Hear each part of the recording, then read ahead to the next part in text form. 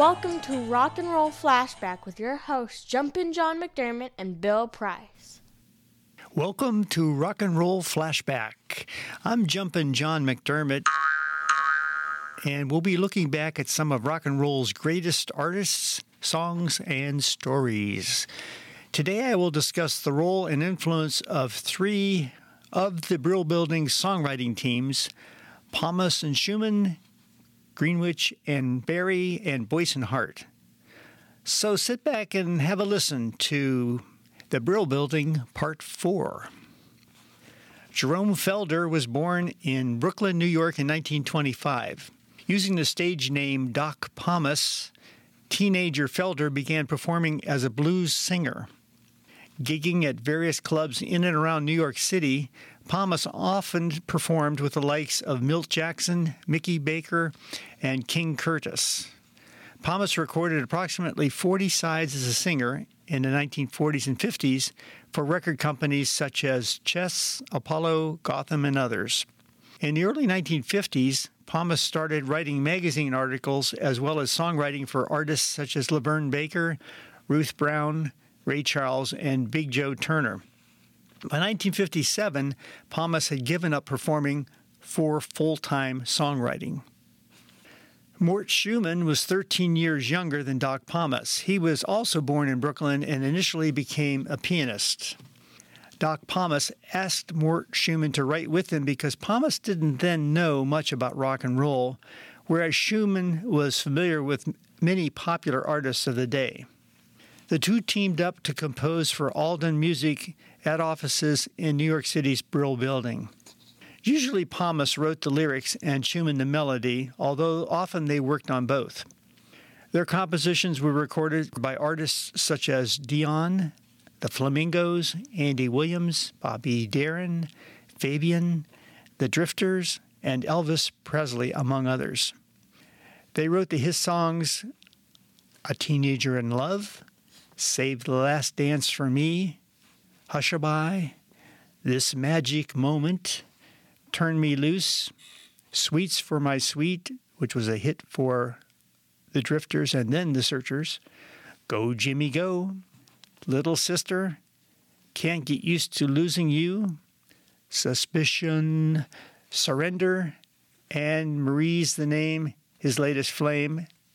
Also, an Elvis Presley hit, Viva Las Vegas. With the advent of the British invasion, Pomus and Shuman moved to England where they penned songs for a number of British musicians.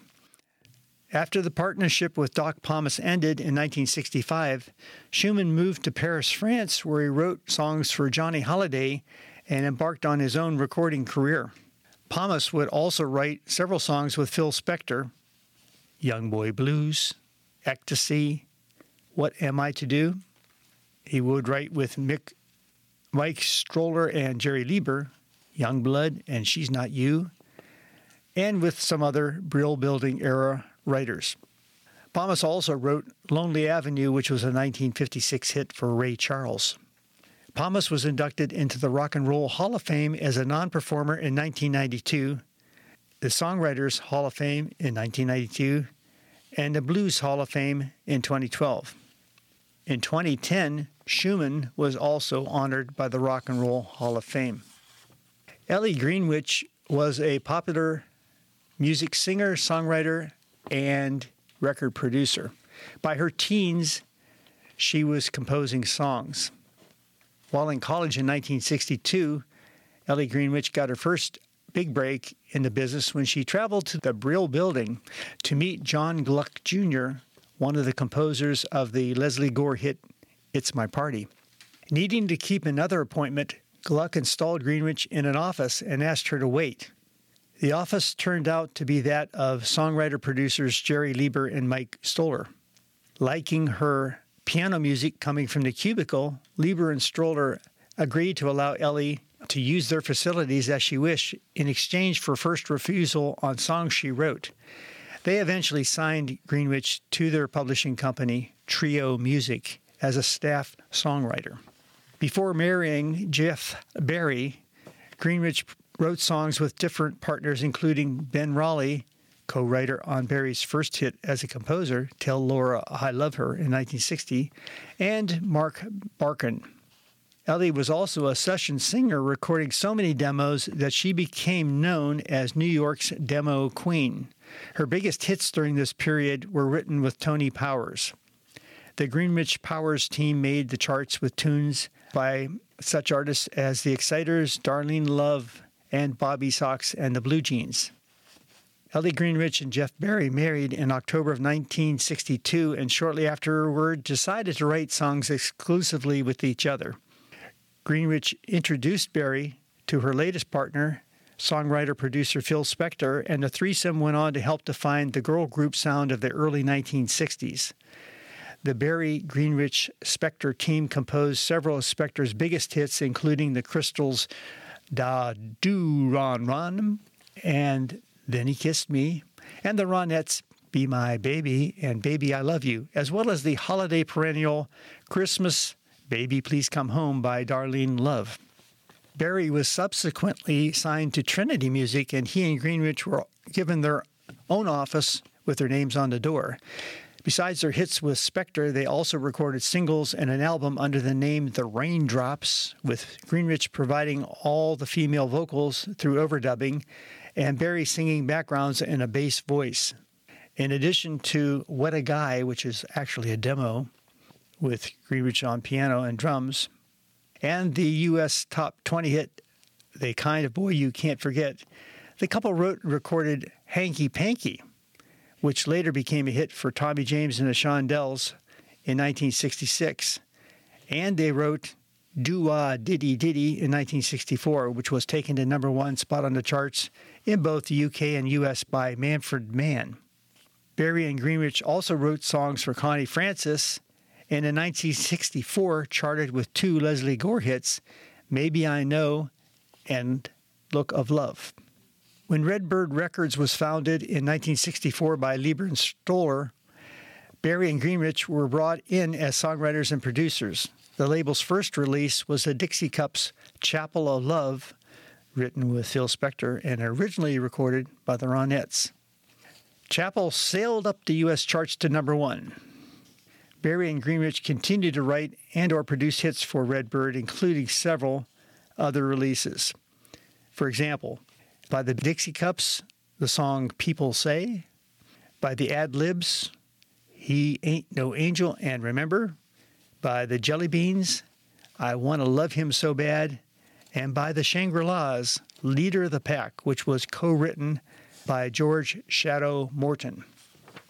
Barry and Greenwich divorced in 1965, but continued to work together for much of 1966, partly due to Ellie Greenwich's discovery of a talented singer-songwriter by the name of Neil Diamond. Barry, Greenwich, and Diamond joined to form Talleyrand Music to publish Diamond's songs. Diamond was subsequently signed to Burt Burns' Bang Records and had a number of hits such as Cherry Cherry and Kentucky Woman, all produced by Barry and Greenwich, who also sang background on many tracks.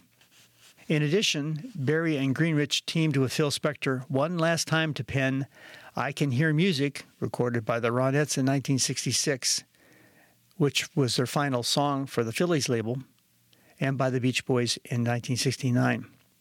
The threesome of Barry, Greenwich, and Spector also wrote River Deep Mountain High, which Spector produced for Ike and Tina Turner, although Ike was officially banned from the studio recording.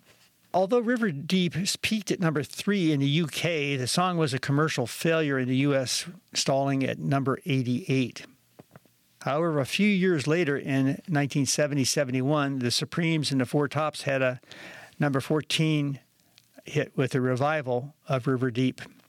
Barry would later go on to work with Don Kirshner, producing tracks for the Monkees in 1966, using a few of Neil Diamond penned tunes for the Monkees to record. Later in 1968, Kirshner enlisted Barry as producer and main songwriter for The Archies Show. Barry had also recently founded his own label, Steed Records, and Barry and Andy Kim collaborated on several tunes for the Archies to record, including their best-known single, Sugar, Sugar, which hit number 1, became the RIAA Record of the Year for 1969, and earned the group a gold record. Tommy Boyce and Bobby Hart were a prolific songwriting duo best known for the songs they wrote for the Monkees. Hart served in the Army after leaving high school. Upon discharge, he traveled to Los Angeles seeking a career as a singer. Boyce, at the time, was separately pursuing a career as a singer. After being rejected numerous times, Boyce wrote the song Be My Guest for Fats Domino. That song hit number 8 in the U.S. and number 11 in the U.K., becoming Domino's biggest hit in the U.K. in several years and sold over 1 million copies. Boyce ended up meeting Hart in 1959 and the following year played guitar on Hart's single Girl in the Window, which flopped. But it marked the first time he used the name Bobby Hart since his manager shortened it to fit the label. Their partnership made a breakthrough with a song recorded by Chubby Checker, Lazy Elsie Molly, in 1964.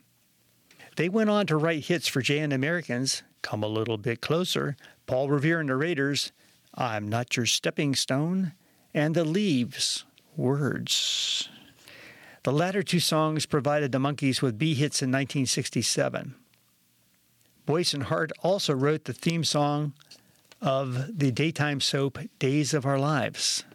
At one point in this period, Hart also co-wrote Hurt So Bad for Little Anthony and Imperials with Teddy Randazzo and his regular songwriting partner Bobby Weinstein.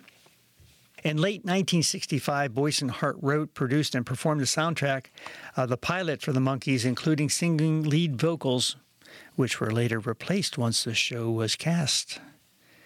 In 1966, despite some conflicts with Don Kirshner, who at the time was the show's musical supervisor, Boyce and Hart were retained in essentially the same role. It was Boyce and Hart who wrote, produced, and recorded, accompanied by their backing band, the Candy Store Prophets, a large portion of the first season of the Monkees tracks. And the band's accompanying debut album was written by Boyce and Hart. The Monkees themselves re-recorded their vocals over Boyce and Hart's when it came time to release the songs, including both the theme for the Monkees and Last Train to Clarksville. The latter, of course, which was a big, big hit. Kirshner suddenly relieved Boyce and Hart as producers by claiming that they were using studio time booked for Monkees for songs to record tracks for their own solo project. In fact, while working with the Monkees, Boyce and Hart embarked on a successful career as recording artists in their own right, and they released 3 albums on A&M Records. They were Test Patterns, I Wonder What She's Doing Tonight, and It's All Happening on the Inside. The duo also had 5 charting singles. The most well-known of these was I Wonder What She's Doing Tonight, which reached number 8 in early 1968 and sold over 1 million copies. The song I Wonder What She's Doing Tonight was awarded a gold disc. This has been Rock and Roll Flashback, a look at the Brill Building history, Part 4, featuring 3 songwriting teams, Pomus and Shuman, Greenwich and Barry, and Boyce and Hart. I'm Jumpin John McDermott, and until next time, rock on, rock on, rock on, rock on, rock on, rock on.